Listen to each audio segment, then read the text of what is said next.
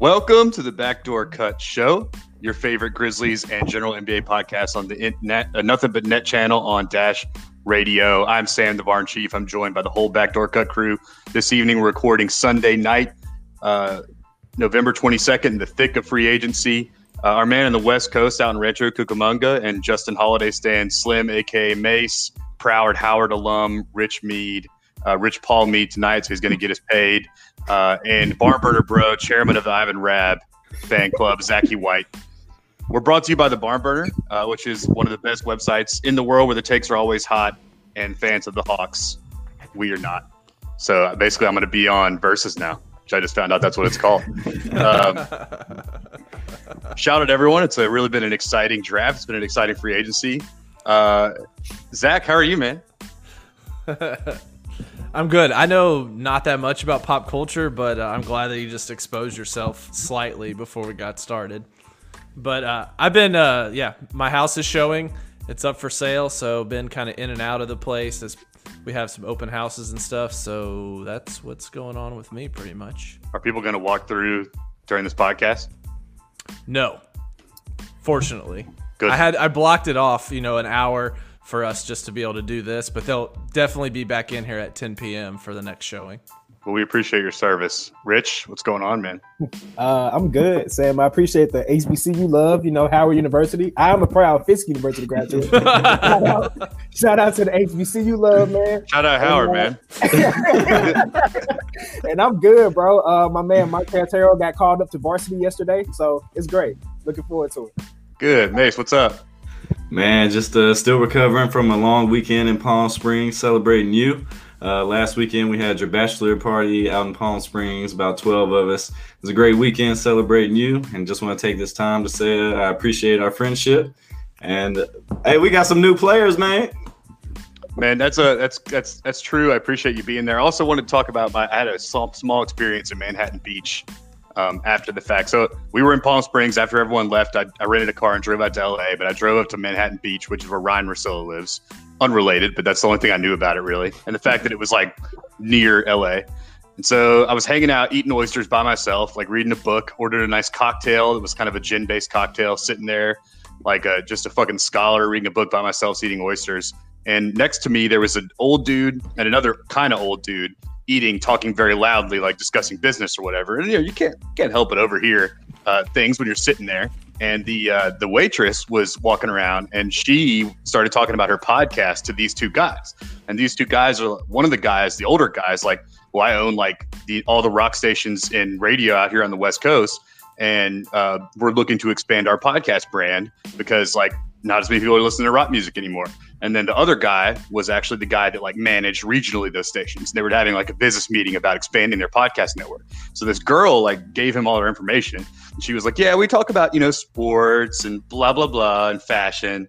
And I was like, all right, well, I mean, I'm sure this is great, but they ended up flirting with her and saying she had a really sexy voice in front of me. And I was like, these guys. So anyway, after she left and then his partner left, the older guy was sitting there waiting to pay. And I was like, fuck it, man. You got to make your own luck, So I'm like, hey, I overheard you talking about podcasts. And actually, I am a sports and entertainment lawyer in Memphis. And I have a podcast as well. I know like everyone does, but we do NBA stuff, but from a Memphis perspective. It's me and some buddies from the area. And he was like, Memphis, wait, did you go to Vandy? And I was like, no, but what the fuck are you talking about? But and he was kind of drunk, but a friendly guy. And I was like, no, I didn't go to Vandy. And he was like, oh, where'd you go? And he wanted to know where I went to school. Eventually, he revealed that he went to Vandy. And so he like got his MBA at Vandy. And so had a Tennessee tie. Then he was like, I only know one guy in Memphis. His name is Stillman McFadden. Do you know that guy? And it turns out that I do know this guy. He's actually a client of the firm's, and I worked for him. He used to own a printing company called Toof American Printing. So we did some work for him, and he was an MUS grad. He's just like a dude that went to grad school with this guy. And I happen to know the one guy in Memphis that this guy knew. And so I was like, oh, yeah, I'll give you his number. So then this guy leaves his table, sits down at my table, calls Stilly McFadden, and reminisces with him for 15 minutes as I sit there on the phone, like about like graduate days. And the first thing this guy says after having not talked to this guy, to Stilly in 15 years was, "You motherfucker." That's like the first thing he says on the phone. And they talked about their kids and shit. And I'm just sitting there. So anyway, then I was like, "Hey, yeah, we got these podcasts." He gives me a cell phone number, and I text him our brand. I text him a few podcast links and the barn burner. He was interested, and he left off into the day. And I was like, "Fuck yeah, man. I feel like I just made it connect, And I haven't heard from him.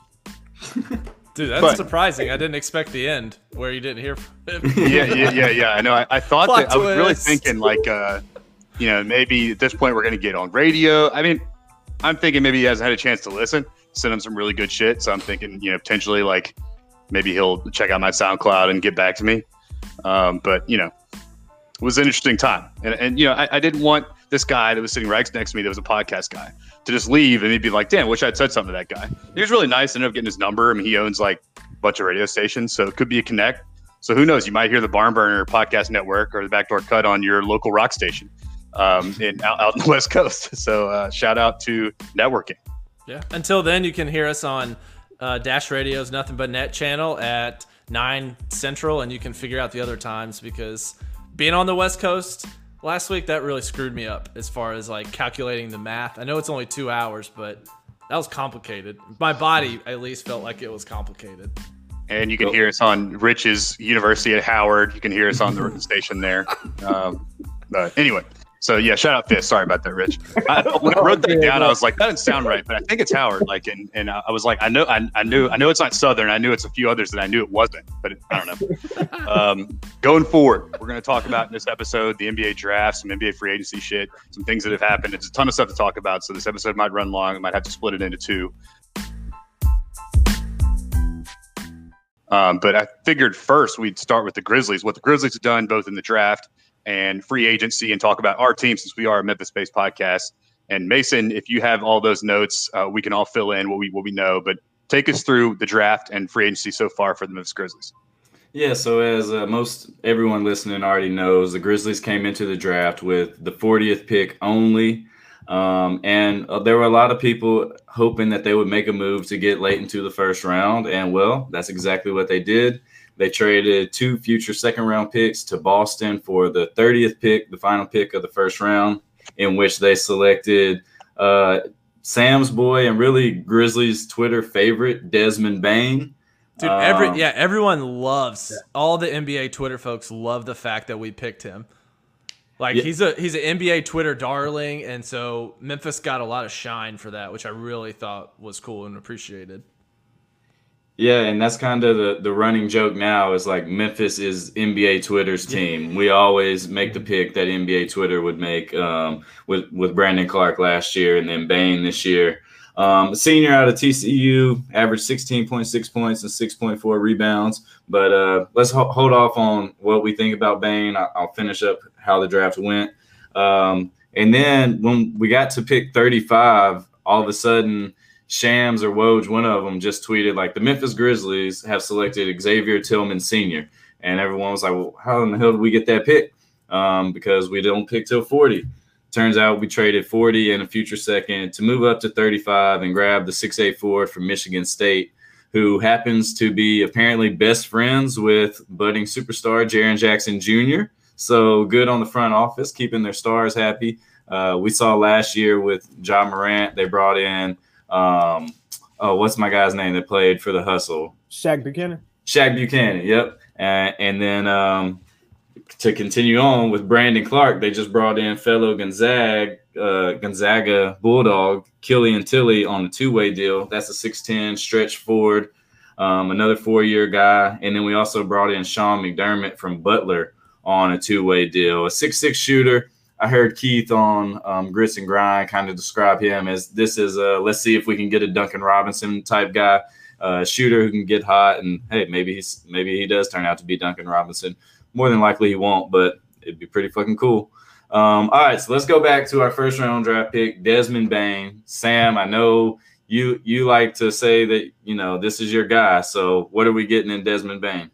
Well, my guy was Aaron Nesmith, who went to the Celtics. That's the guy I talked more about. But Bane was the other guy that I circled. I mean, there's two drafts. Realistic guy. Sure. Yeah. The draft had, a couple of really good shooters. The draft was known as a draft where at the top we didn't know what the hell to expect. And then throughout the first round, we'd see these guys that would be perennial role players. A lot of value kind of in the mid to late first, if you can find it. And so, Desmond Bane was circled by all these guys that make these draft boards as like hovering around the 19th, 18th pick on their draft board. So, we got him. Really, we stole him late, and he went way later than a lot of people would have expected him to go for whatever reason. A lot of people were drafting centers, much to John Hollinger's chagrin. For something that really triggered him, and I get it. I mean, why? But Bane, he's a 22-year-old. He's a senior. He comes out of a smaller college, was a 0-star recruit. Zach can fill in some of his bio. I think his dad, he never knew him, went to Nigeria. I don't think he's ever met his dad. And he ended up being raised by his maternal grandparents. So from what I could tell, the Athletic did, they broke down everything, but he's from Nigeria. He didn't meet his dad till he was 13. And his dad still lives in Nigeria. Didn't play organized basketball till I think it was middle school or maybe, early high school. And like you said, 0-star recruit, someone gave him an offer, and then TCU might have been. It was either his first or second, D1 offer. So really, very cool story.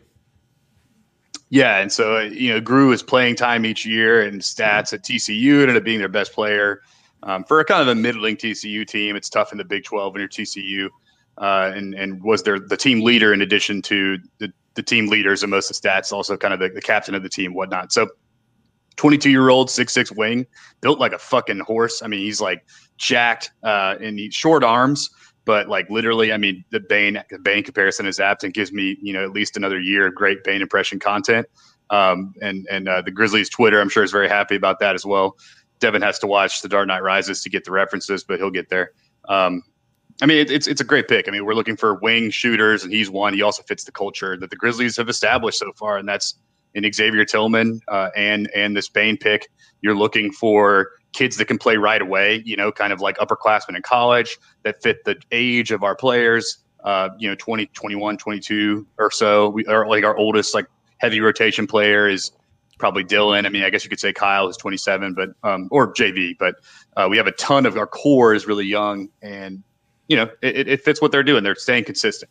And I was texting you guys like we got to get this guy as he was falling, and then it ended up happening. And it was kind of like the first time I think where I felt a little vindicated. And Grizzlies Twitter did. We were like, this is what you need to do. It's like pick Rodney Hood instead of Jordan Adams, and everyone was tweeting that, and it didn't happen.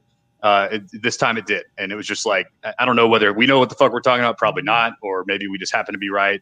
Hopefully we are. And moving forward, but I think it's a great pick for the Grizzlies. How about you, Rich?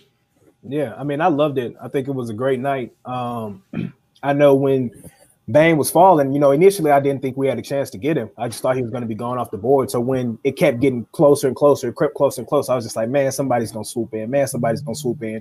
And fuck, it ended up being us. And I was just like, shit, like, okay, This is who I wanted. This is the guy, I had been doing some research and just saw, this knockdown shooter who, and then just kind of going through like reviews and social media and what have you. Just seems like a very grounded guy, very likable guy. I'm excited that we got him. And then Xavier Tillman also just, is a adult already. I mean, a family man. Married 2 kids. Married 2 kids. Like he's a family man. 401k and with his so he's not out here. He's not gonna be out here bullshitting. Jaren was his best man, and I was just looking at the reaction on social media, and Xavier people love him. Like the praise he was receiving, the praise the Grizzlies organization was receiving for taking him. I'm just excited to see. It's just such a different feeling, man. I mean, I just feel this front office is just so competent, and they know what they're doing, and they seek out guys who fit the culture that they're building and that they want. And I'm hyped. I think they both can contribute. I don't give a damn about the size of your wingspan or how long your arms are. Like if you can put the ball in the basket and you shooting that thing, you're going to get some run. So I'm excited to have them both here in the city. I want to also give a shout out to Devin Walker, man, for the caption today on IG. I think he said Maine with a B. That was gold. So thank you for that. That was beautiful. We're excited to have that man in the city. So Yeah, so other times we have drafted someone who has fallen, and we haven't had this same feeling of like, oh, we were the team that traded up. It was like, oh, we traded up and got Deontay Davis. Like, fuck. So do any of you guys know, other than the short arms, why Bane fell, or what the word on the street is? Just the senior thing, the ageism. It's crazy how much that affects these guys. It's wingspan. It's his age, and it's his kind of like one-sided game. Like he pretty much just shoots threes. He can kind of get to the rim, but he's not like gonna, go to the rim and finish with either hand craftily or whatever. But he's apparently really good in the pick and roll. He really makes smart reads. What I kept reading was that he can actually be a second ball handler and initiator of the offense, which is kind of what you need next to Ja. I don't know. I think it literally was the age thing. Which we see all the time, and it's not surprising. But the 44% high volume shooter, and by all accounts, including Mike Miller's brother, who's an assistant over there at TCU, Verno's been all about it. Is that he's like a fucking just gym rat, just loves the game and only wants to get better. Just started playing in the 9th grade, so that sort of bodes well when you draft a guy that's going to fit your culture and keep getting better. That you're not getting the cat, you're getting like a guy that's going to keep raising his ceiling every season. That's what you want, especially with our team who seems to like playing basketball. Right. He ain't like Cam Reddish, right? Like the guy that's like, doesn't care, but is really talented. So he's not coming out on draft day saying, I don't really love basketball. It's just what I do. And there's also a YouTube video that anyone listening should check out of him. Like his draft night, someone captured it and cut it together. It's like 13 minutes long, but it's him with his grandparents who are like this elderly white couple. So I think his mom's white and like, but I don't know, but they're like just like my grandparents. And his grandma kept saying like, so wait, you're going to the Celtics? And he was like, no, grandma, the Grizz traded for the pick. Shit. And like, it was like a comedy routine. But in it, his agent is sitting there and he says like, hey, this is where we wanted to go. Like, and I guess that's all bullshit and whatever, but like, it seemed like that was something they discussed, that Bane had told him before. Like he'd circled the Grizzlies as a team he'd like to go to for the culture, the young core, the opportunities. He knows he'll get a chance to play if he can shoot, especially. So that's cool to see it kind of like matching too. We don't get guys that want to wear Grizzlies uniforms a lot, and he's just a no nonsense kid that wants to hoop. So that's what we need. Yeah, and that speaks to the larger culture that is being built. I'm not going to sit here and act like I watched a bunch of TCU games, but I did watch about 6 minutes of highlights before this podcast. And Desmond Bane, his stroke is smooth. It's an easy stroke. He's already got NBA range, no problem. Sam, you referenced it. He's got the grown man's body, like kind of built a lot like Eric Gordon. Yeah. And I did see him. He was able to score off the dribble a little bit, take one dribble, pull up jumper, had a nice touch on his floater. And he really seems like Dylan Brooks, like gonna be game ready. Hopefully a little bit better than Dylan Brooks, I think is what most people would project. But he reminded me of Courtney Lee, who's not afraid to shoot. When I was watching his college game. So that would be my comp to Grizz Nation right now.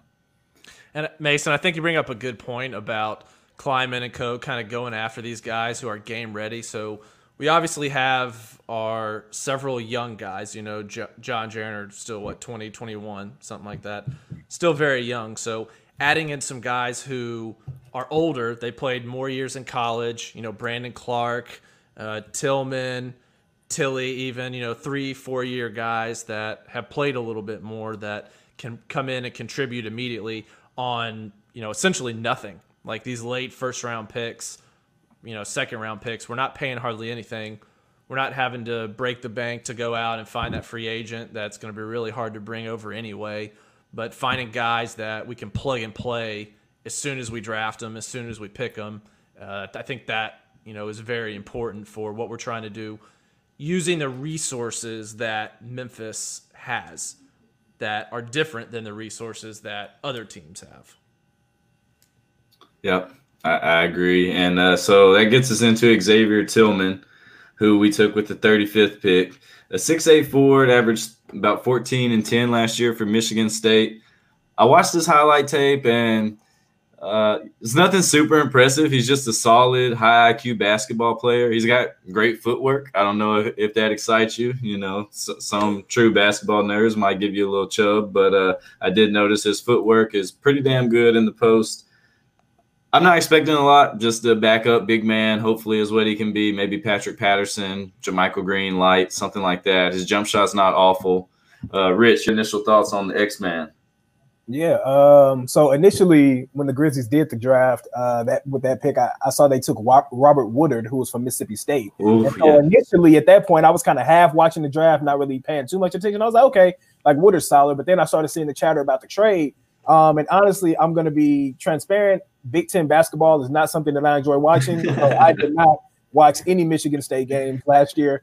But yeah, I mean, you come through that program, a lot of their players are ready. Tom Izzo has them ready. And so similar to what you said, Mason, I was thinking along the lines of big such as JaMychal, and I think Patrick Patterson is a nice example as well. It's just people who have been able to carve out a career with a specific niche. Come in, rebound, provide a little bit, but I don't think this guy's coming in to be a high volume scorer or transcendent, figure for the team. I think he's just ready to, bring that lunch pail to work, and he's just happy to be here and be with his boy Jaren. And hopefully, they'll continue to, blossom not only off the court but on the court, man, and continue to push each other and hold one another accountable. So I think it's great. Yeah, and he was previously Big Ten, Big 12, Big 10, Big 10, yeah. Big 10 Defensive Player of the Year, Sixth Man of the Year. So, I mean, he's well recognized. I think earlier in the summer he was higher on a lot of draft boards. He was making some first round noise, but kind of a weird. He's one of those tweeners. Not really sure what position he's going to do. Is it going to be the small center or play that forward position, but can't really shoot? Only shot 26%. From three last year on 50 attempts, but he's got pretty high block rates. He has I want to say a 7-foot wingspan. I know Bane's got them short arms, so he got the long arms to help make up for it. So they average out to two square people, but that's kind of where I think we're going to see a lot of help from him is going to be on the defensive side of the ball. Really efficient at the rim. He's like 70%, at the rim on close twos, but that's probably where we're going to see his strength is playing more of that rim protector type center for us. You already know what's happening. People are saying he's going to be Draymond Green. You got like a Michigan State grad. He's like kind of a switchy guy that can guard multiple positions, really tough. Tom Izzo loves him. High basketball IQ, early second round. I mean, it's like the Draymond Green comparisons are already starting, and that's kind of what everyone that praises the draft is like. Well, it's exactly how Draymond started. So maybe this is kind of what they're doing. And all the centers I think we're going to draft for big men, if we do draft any, are going to be Jaren complementary pieces, guys that rebound and can come out and play switchable defense, and just kind of be the yin to Jaren's yang. I think that's probably the importance here. And like we've already mentioned, you can't hurt the fact that we drafted his boy. So you want to keep your guys happy and certainly know that he is now. As Rich mentioned, best man at his wedding, not just like teammates and friends, but like legit best friends. So that's good to see, good to hear. I don't have any problems with the pick. I kind of like Robert Woodard more, I think, just as a prospect in the second round, but whatever. I think early second round, you just sort of like no one can anticipate anything and we can't assume anything. So you just take a shot where you think you're a little bit safer and go from there. Yeah, and just honestly, we're talking about the 30th pick and the 35th pick in the draft. The likelihood of them panning out is few and far between. The odds of them being rotation players is 5% or whatever. Right. Yeah. So we get so excited about Desmond Bane, and maybe he is the type who can outperform that 30th pick slot a little bit because he is a 4-year player. He's not a project or anything like that. But at the same time, the odds are heavily against him. Let's go on to free agency before we talk about the draft in general league terms. Let's talk about the guys we brought back because we didn't go out and sign any other free agents. We signed DeAnthony Melton, 4 years, $35 million. First year starts at $9.6 million, and that's going to be a declining deal. Melton struggled in the bubble. But when you look across the league at what some of these other wings are getting paid, does that make you feel better about paying Melton $8-9 million a year, Zach? I am not mad about it. That is right. That's right about in that range that I thought that we'd have to put up for him. So the fact that he's only 22 years old seems to really fit in with our guys, and he has a specific role on the team. It's not the primary ball handler on the second unit. I think that was kind of exposed, but maybe he gets better at that, maybe not. But he definitely has that motor that really fits in well with that second group. And when Memphis was good, the bench unit had a lot to do with that, and Melton had a lot to do with that. He can play also with the starters. You can really just kind of plug and play him. He doesn't have to be with a certain group. But to have, a really consistent person like that for about that range, I'm definitely not mad about it. Of course, you'd like to, have a steal, but I think that's probably a pretty good fair market value for his talents and what he brings to the team. So, I mean, we didn't overpay, which I think is a win. Yeah, I mean, you see like Norman Powell for the Raptors, not exactly the same player, but a bench guy that kind of comes in and does something that bench needs. This guy, I mean, it makes 10 a year, Norman Powell does. So, this is a little bit less. So I think it's a totally fair deal to have your like chaos agent off the bench get paid that. But I'm not bad about it either. I agree. Beer o'clock, baby. What other moves that we saw the Grizzlies make? I mean, we saw let's walk through some other signings that the Grizzlies made. Not that many. Jonte Porter is another one, I think.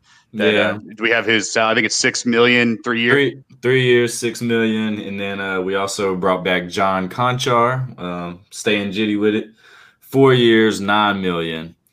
How happy is he to get a 4-year I don't know how much of it's guaranteed or like if there's options on the end of it, but I mean, this dude came from Blue Mountain State, and just signed a $9 million contract. Yeah, it's kind of wild, honestly. Like, whatever, though. I mean, I like to think they know more about him than I do, but it's like.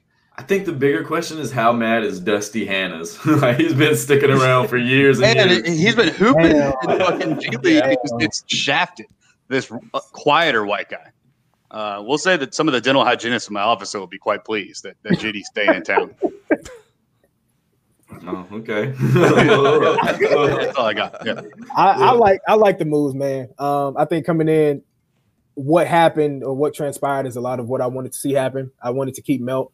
The only suitor who I really thought probably had a chance was Atlanta, but clearly they're doing some other shit. So they didn't even, they weren't even involved. So once I saw that, I had a chance, that D-Melt was going to be back. He seems to, as y'all mentioned, fit in with the group, timeline-wise, age-wise, personality-wise.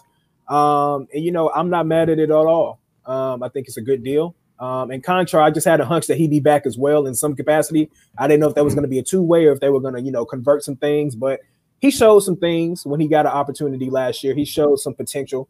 So I'm not sure what his role will be moving forward now that he's an actual member of the roster. We assume third point guard, maybe? Like he's the backup to Tyus. And because we were always like, why the hell are you having D-Melt running the point? Just let Jitty run the point and let D-Melt play his normal role. And I just want to know what Jitty means. If anybody knows, I would know. I heard it once on I heard it once in an interview. I think it's like his mantra. Like he created it's almost like a McConaughey level shit. Like he just started saying it and created this mantra that doesn't actually mean anything. It doesn't mean anything. Yeah, it has no meaning. Hashtag Jitty, hashtag sports, fun. Like, who is this dude, man? Yeah.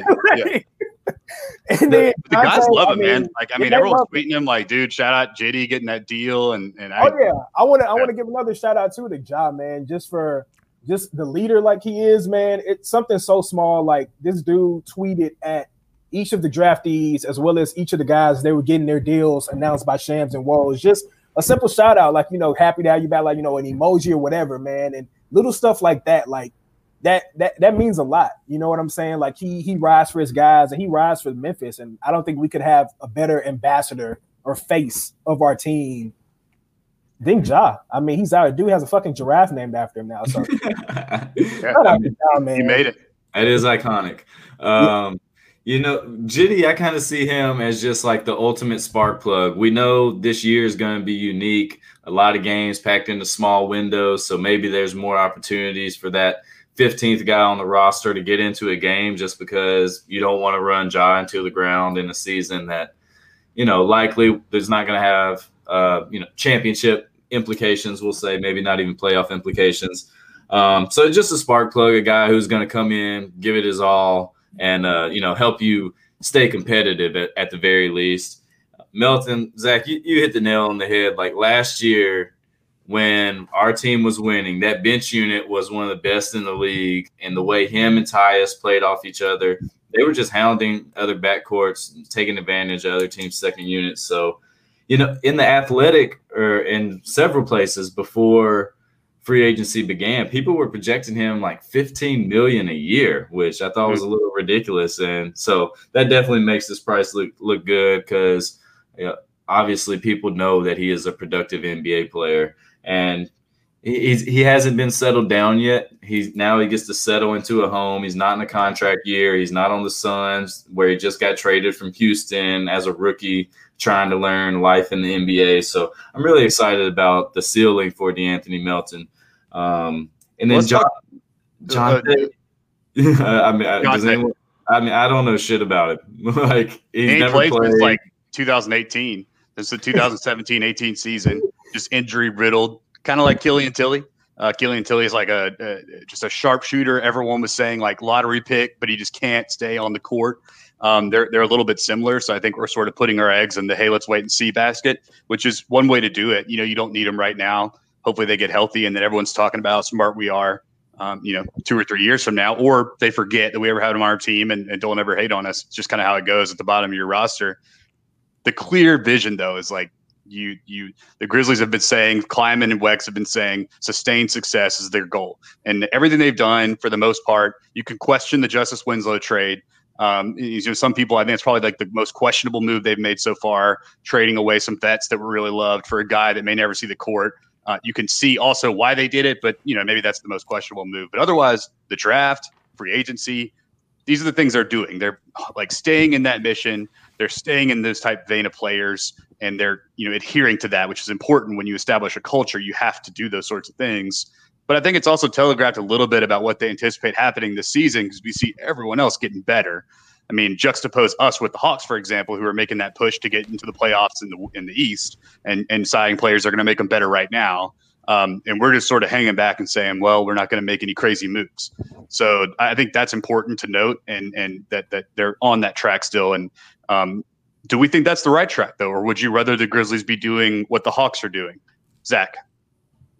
Nah, I made it fairly clear on this show that I don't think this is the year to push all your chips in.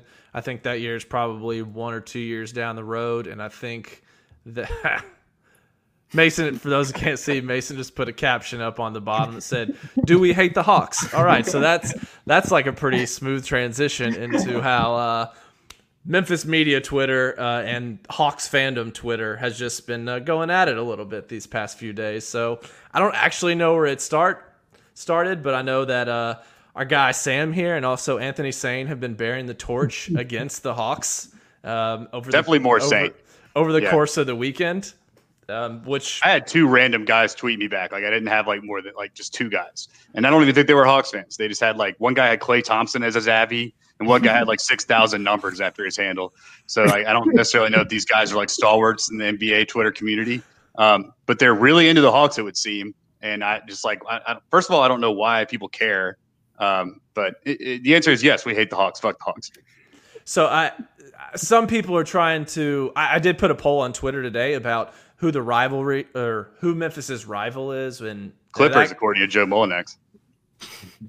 The Clippers is dead, right? We don't hate the Clippers anymore. Like I don't hate the Clippers. I don't know how you can say that and not look at yourself in the mirror like with clown makeup on, man. Like, I mean, I know like, we're not trying to like beef with other news outlets, but like this is straight up like that Joaquin Phoenix in Joker, but wearing like the Nike Dry Fit hoodie meme, looking in the mirror, like deep cut meme there, but that's where we are. outside of the historic franchises, I feel like NBA rivalries just change based on the players and who's there at the time.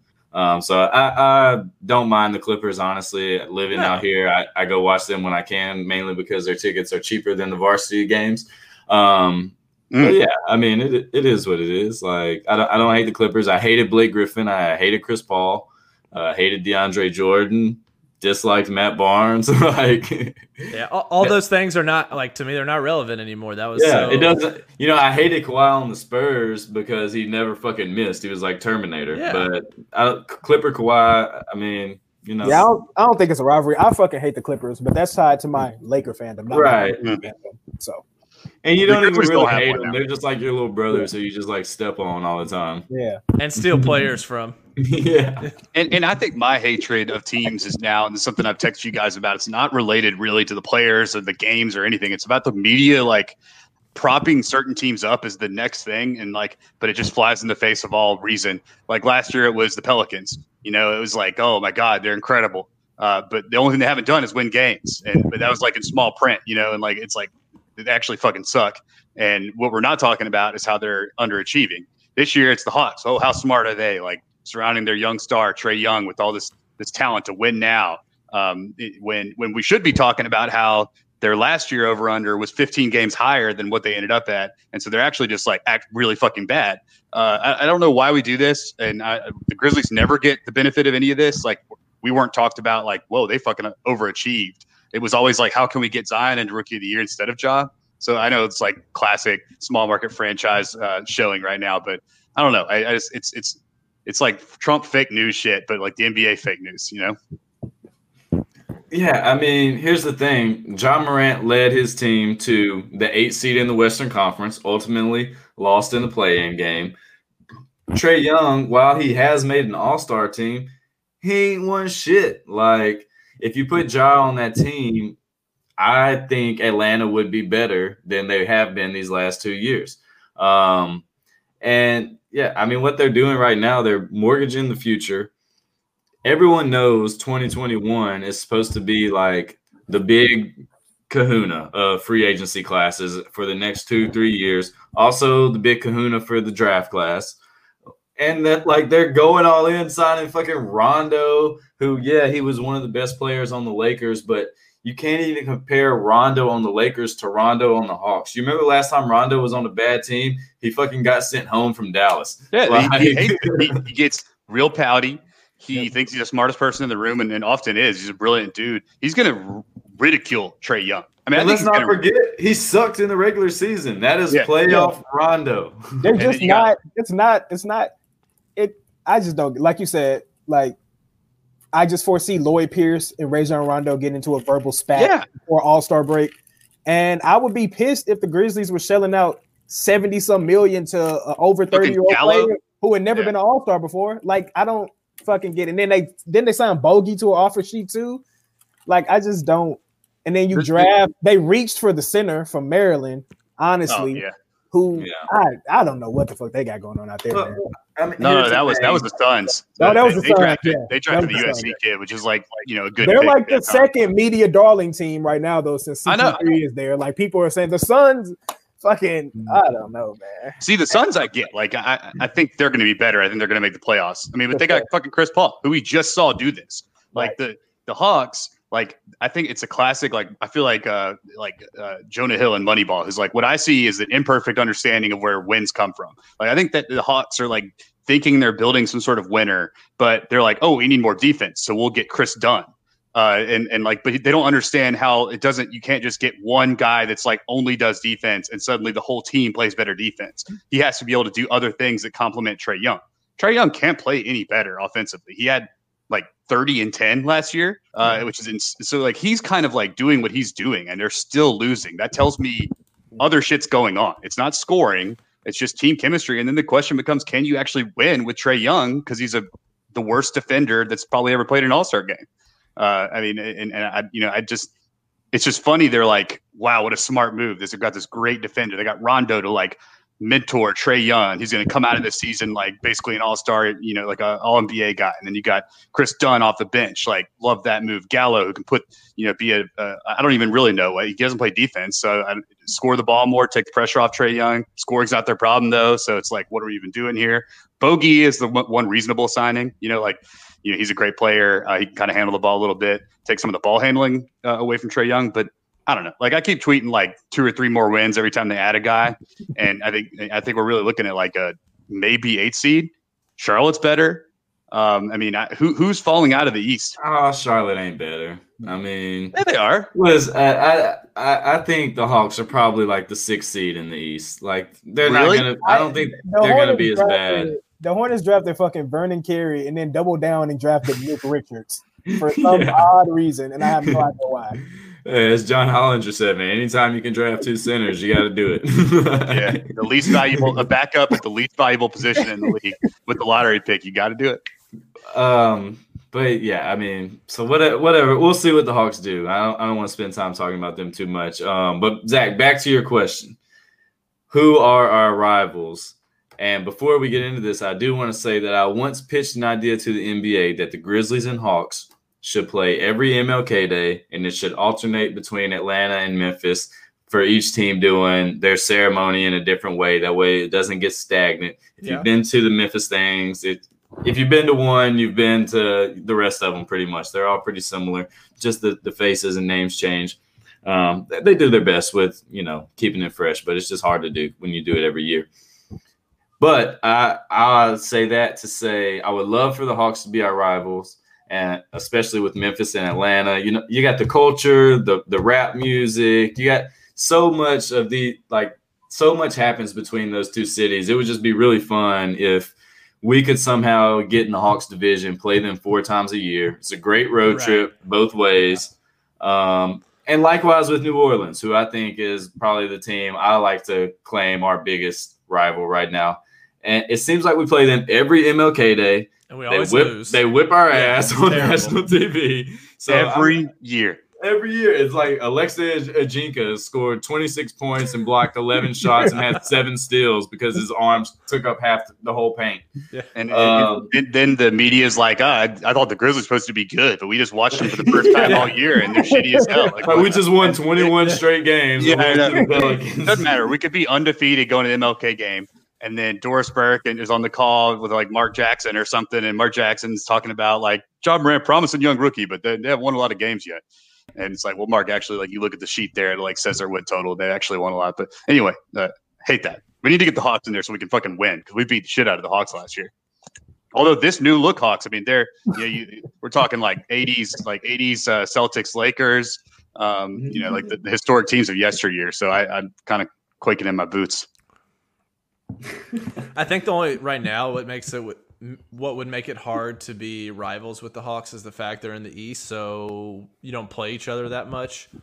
And if we did do that MLK, we would literally lose every MLK, so we're just throwing away one of those games. So it would be tough. It's like a curse. I mean, it's like it really is. We don't lose them all. We've won a couple. I cannot remember one. Yeah. How about that? I don't think I've witnessed one in person. Because it's always the same thing. Zach and I have season tickets for the past, I don't know, we've had them for the past 5 years. We go every year. We have the day off work. It's awesome. We're like, hell yeah, we get to grab a quick like late dinner or early lunch, the opposite. And then we go to the game, hang out. It's a good time. And then we fucking get our asses kicked. And then we're walking back home at like 6 o'clock. And we're like, oh shit, that was supposed to be more fun than that. But anyway, maybe it'll change. All right, so no other current rivals. I can see the Mavs being one eventually, since they are in our division. We play them 4 times a year. They're a little ahead of us, though, I think. But yeah, we should play them a lot. That would be dope. I think you have to like be able to beat the team for it to be a rival. And did we beat the Mavs last year?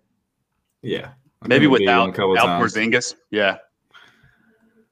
All right, so let's go back to the NBA draft in general. The top 3 picks, no surprises really. Number 1, Minnesota took Anthony Edwards, shooting guard from Georgia.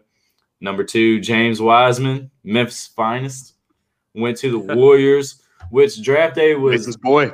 While we're on the Warriors, draft day was marred by the news of Klay Thompson's injury.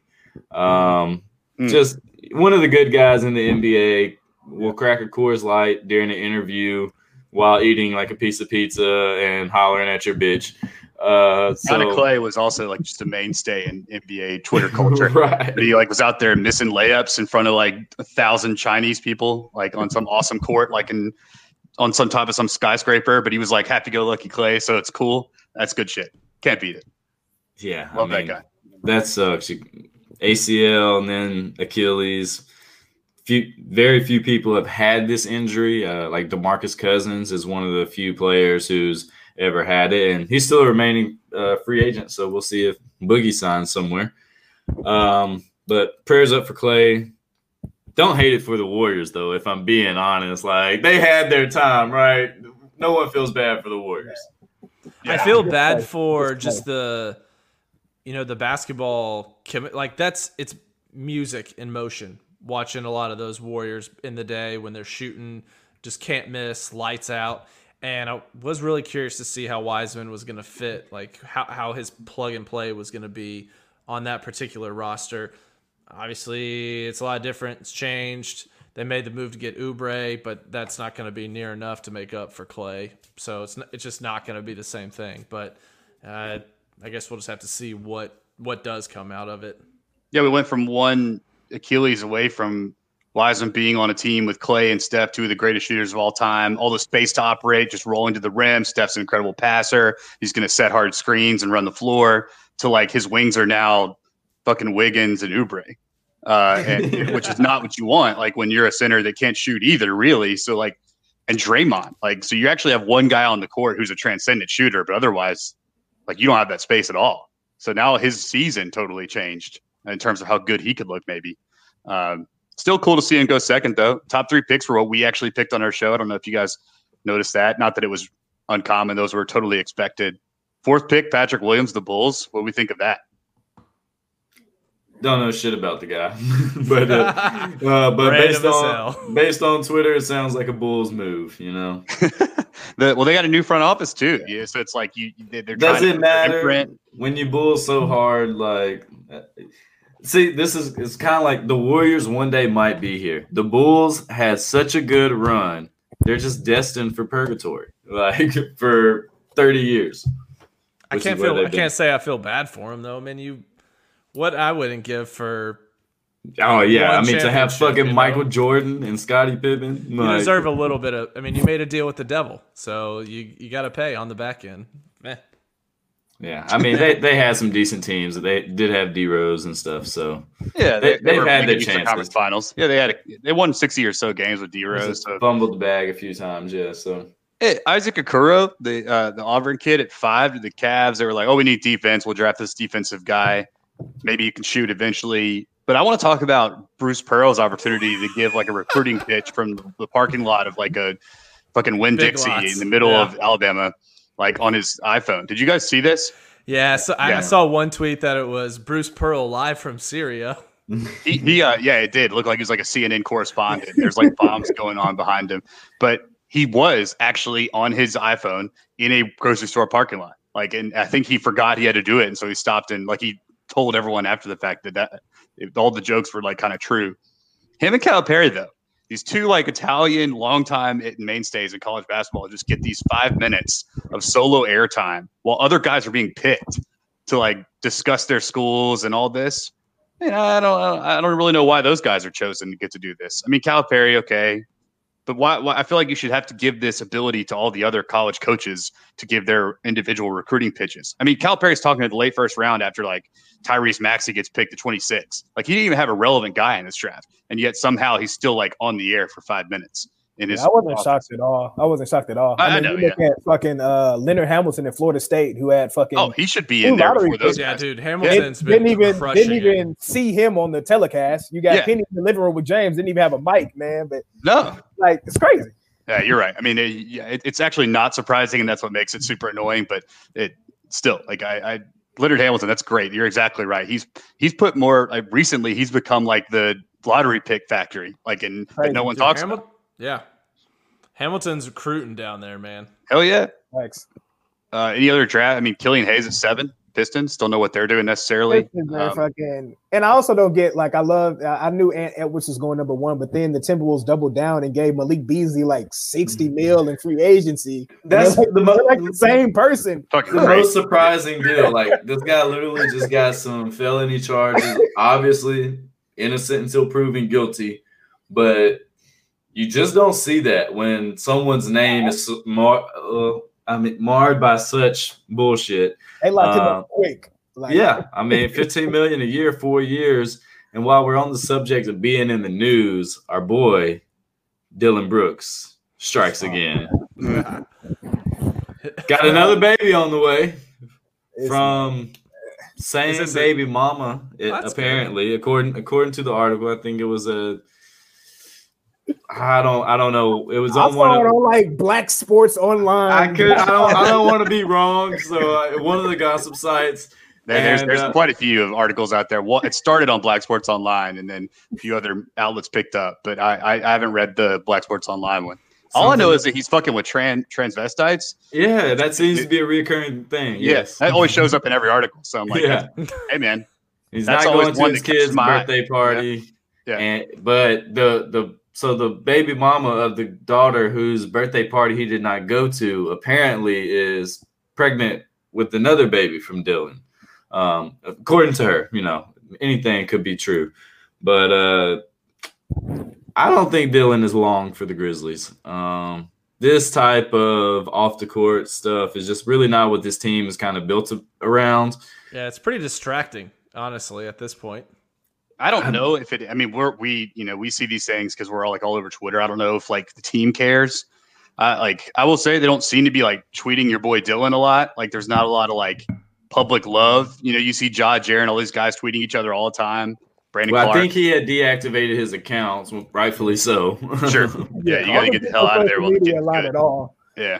But I mean, in the way a locker room works, there's no way this isn't brought up in one form or another. Dylan walks in, they're like, guys works, right? They're like, damn, bro, you back in the news, ain't it? Yeah. Or it's like, hey, bro, you all right? One way or another, it's being brought up, whether it's a helping hand or a, what the fuck are you doing? Yeah. And I don't know who's making that comment, though, to be fair. He's kind of the vet, weirdly. I don't think Kyle Anderson's busting balls in there. I think Darren would say it. I think you think he would? I don't know. I think he's talking shit. Jerry does bro. Yeah. You that's crazy. You got 4 kids. You out here tripping. I just want to stay in my mansion and have my friends snap me up for the gram in my new outfits. Jerry be chilling, man. Maybe that's what Xavier's for, is to kind of be a father figure to Dylan. Man, you gotta settle down, bro. Look what you can have, man. Together. Him and his 2 kids and Dylan are gonna be wearing the same outfit. He's gonna get the Deontay Davis room. Yeah, I can't fathom Dylan is going to be on this team much longer for a lot of reasons, on the court, off the court. Desmond Bane's kind of what you think of might be the Dylan replacement, at least in the short term. We'll see, though. The important thing is people still really value Dylan around the league, and that's a large part of it because they don't watch the Grizzlies or know shit about him. But I think that really benefits us because people think he's good. The commentators do. They always mention him along with John Jaren, because they probably watched us once and he put up 20 and we won that game. And then they look at his totals and they seem reasonable until you dive into the advanced metrics, which no announcer is going to do. Point being is that I think he's a tradable asset this year.